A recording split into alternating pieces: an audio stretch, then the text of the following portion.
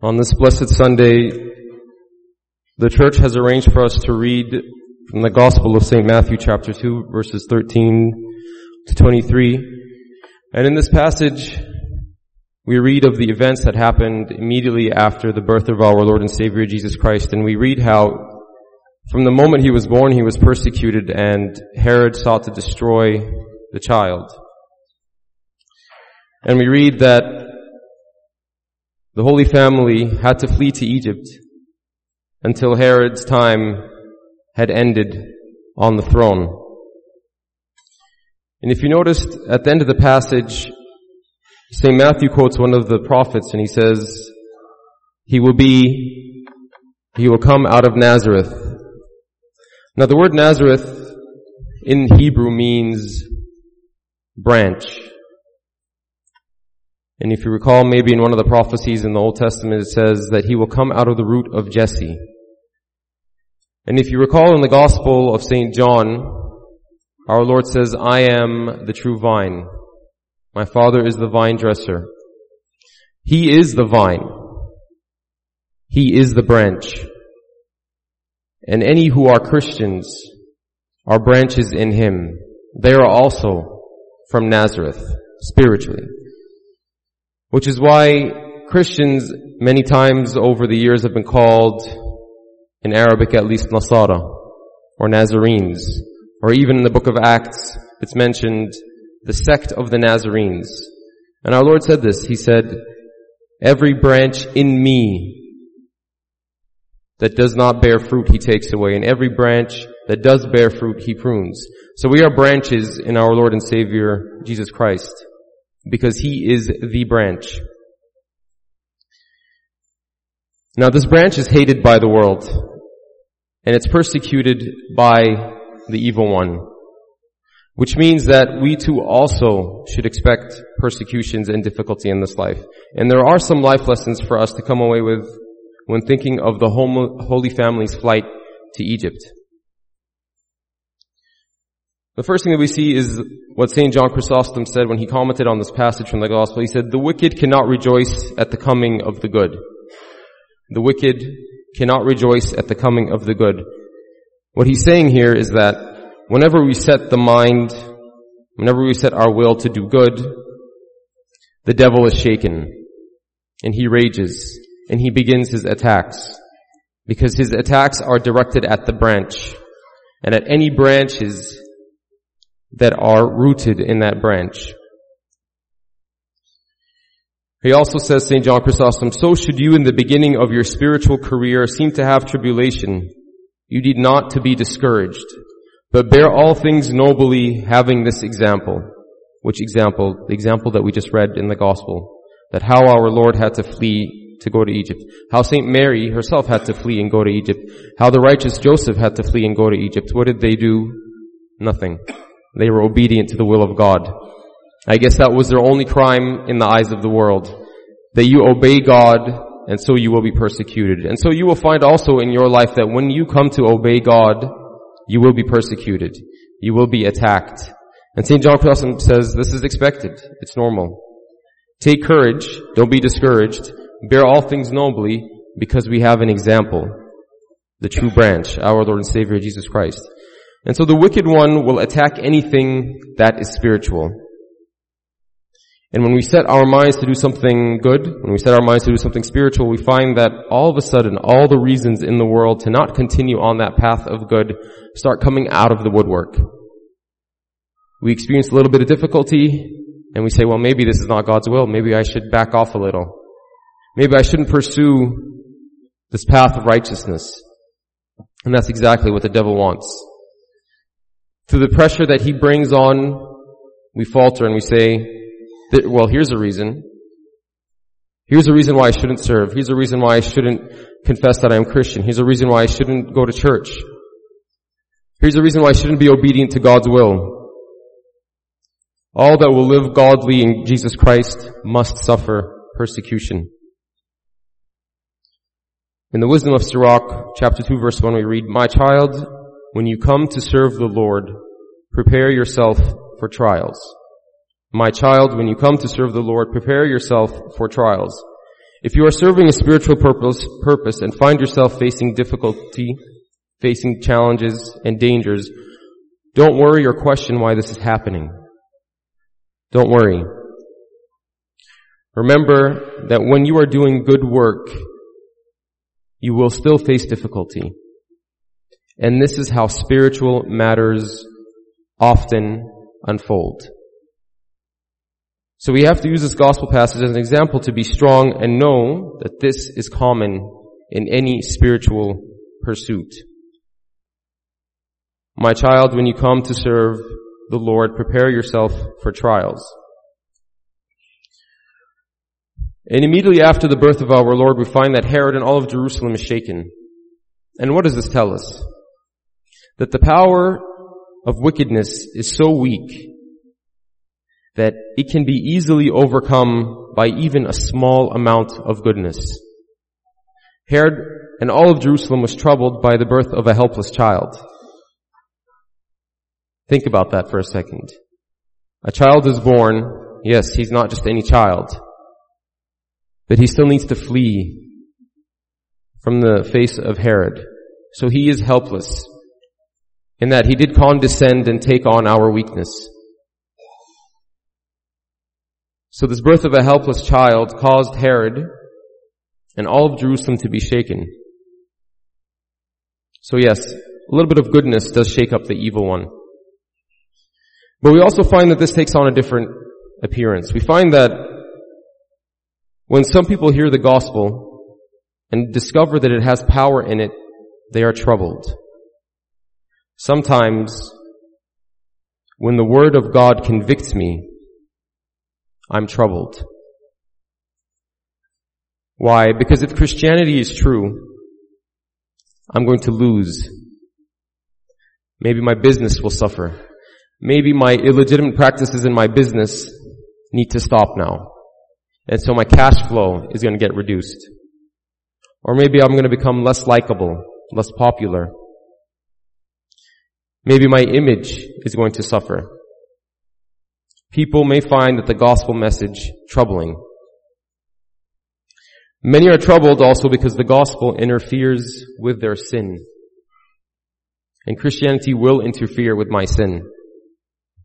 Someone will say, if I become a Christian, I cannot live as I have been used to living. So I'm not going to believe in the gospel. And the great argument against the faith is an ungodly life. Someone who wants to continue an ungodly life will be stubborn and will deny the gospel and will deny the faith.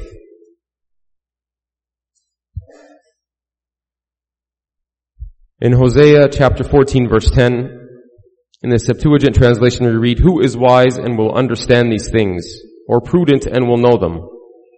For the ways of the Lord are straight, and the righteous shall walk in them, but the ungodly shall become weak in them." But the ungodly shall become weak in them. So if you get to the bottom of the matter, some sinful pleasure is the reason for why people, or some people, reject the faith.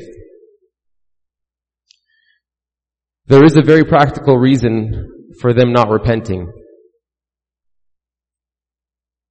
That person cannot give up their darling sin, the sin that they love so much. And that person does not want to give it up, and so what ends up happening is that God's commandments, God's word, our Lord and Savior, trouble him or trouble that person when the gospel message or our Lord and Savior draws closer to him. But what we need to realize is that true faith, walking with the Lord, actually gives us the true meaning of enjoyment and pleasure in our life. It takes away the cheap pleasure that the devil wants us to focus on and gives us precious joy. The devil wants us to trade away whatever is precious and hold on to whatever is cheap. Imagine walking into a store, department store, and you find the merchandise in front of you, and they've taken away all the expensive merchandise, set it aside, and they've put out all the cheap merchandise, the stuff that is not of great quality, but you have to pay a steep price for it. That is what the devil does. True faith was never designed to make our pleasures or our enjoyment less.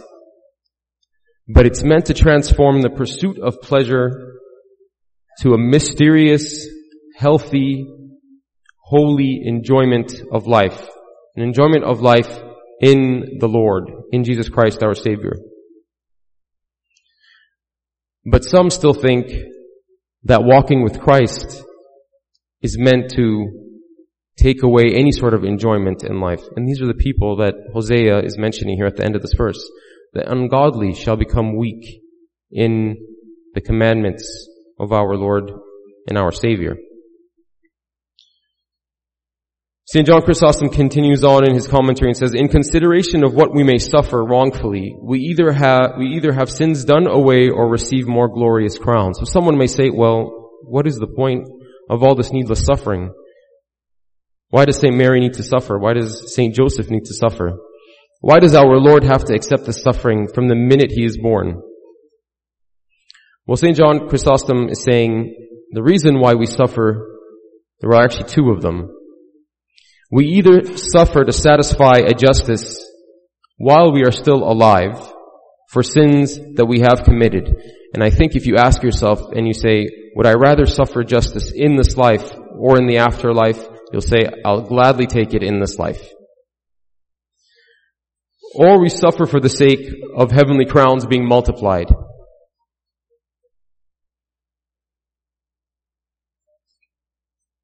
The idea is this,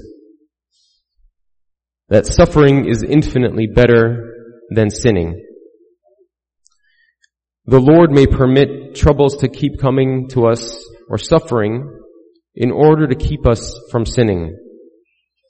Sometimes God wants to send His children into Egypt, spiritually speaking, of course, to be tested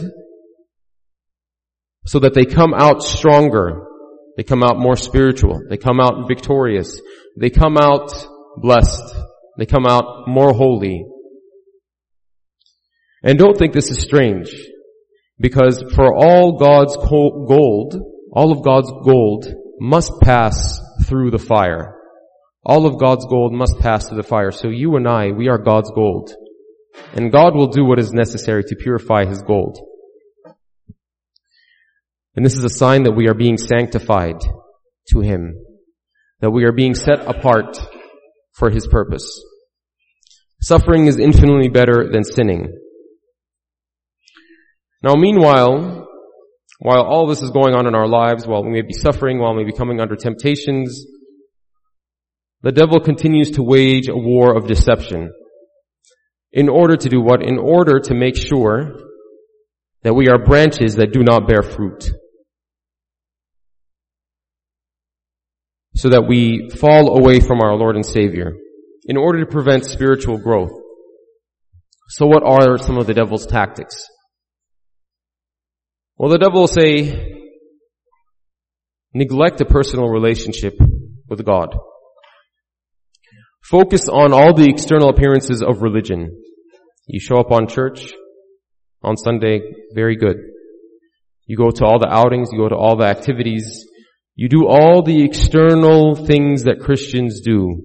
But when you go home, you do the thing that is so important, which is spending time one-on-one with God. The devil will want you to neglect personal prayer. He will want you to neglect time spent in Scripture, personally studying the Word of God. He's going to want you to be more of a Martha and less of a Mary. Remember, Martha was busy preparing and doing good work. But our Lord said, Mary chose the better portion. She sat at the feet of our Lord and Savior. So the devil wants you to neglect personal prayer. And then the devil comes in using good things to achieve something bad. He tries to create something bad out of something good. And he did this with our Lord Himself. He tempted Him while He was in the wilderness, and what did He use? He used the words of Scripture. Scripture is holy. But if you twist it just enough, you can make what is holy unrighteous. And that's what the devil tries to do. He tries to take anything good and twist it just enough so that it looks kind of like the truth, kind of like it's good. but the end of it is disastrous. Counterfeit teachers, counterfeit doctrine, heresies, they sound good, almost. They're almost true. And that is where the devil is, in the almost. You're almost holy, but you're missing the mark. You're almost true, but you're missing the mark. But the deception is that we continue to think that we are actually practicing righteousness and virtue.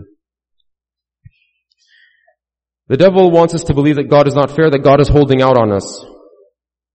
He wants us to disregard all the blessings that we have in our life and focus on the one thing that you may not have. And he did this with Eve. Eve was in the garden.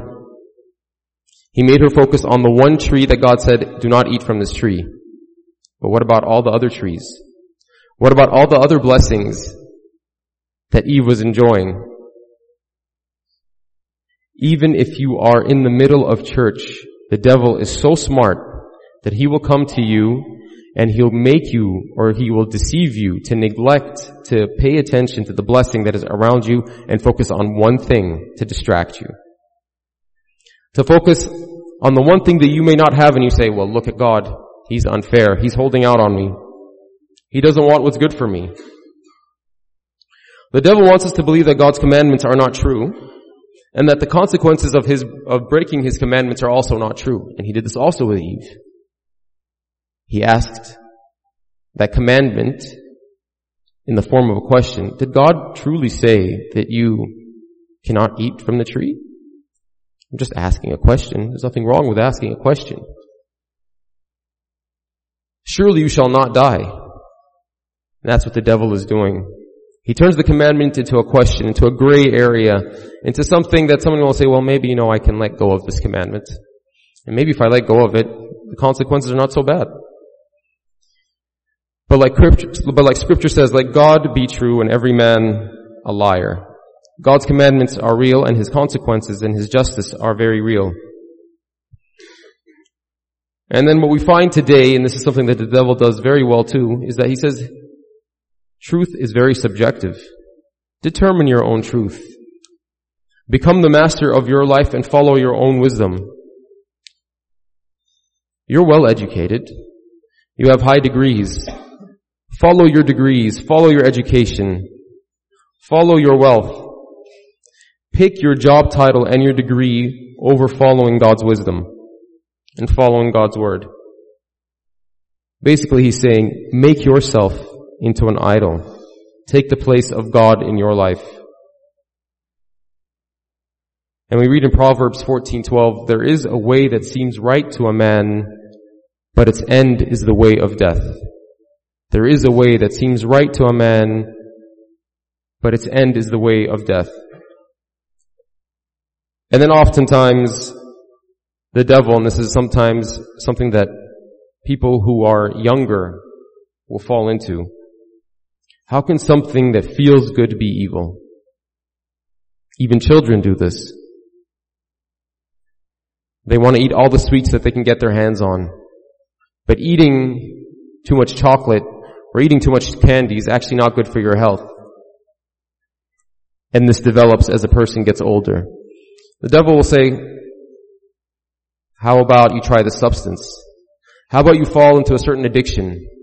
Whether it's something through the eyes or a substance or whatever it may be. He says it feels good.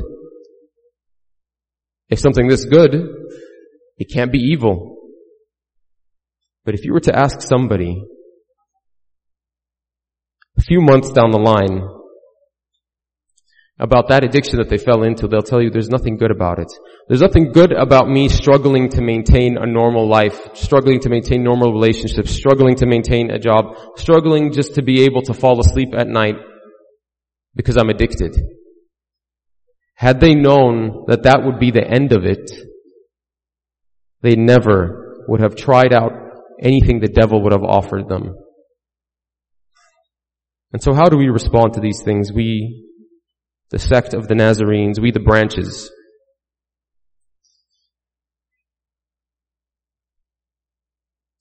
St. Paul says, what then shall we say to these things? If God is for us, who can be against us? Romans 8:31. And then Romans 8:37 he says, yet in all these things, notice how St. Paul is saying in these things. What are these things? These are the things that we're talking about. These are the tricks, the deception, the persecution, the troubles, the suffering. Yet in all these things we are more than conquerors through him who loved us.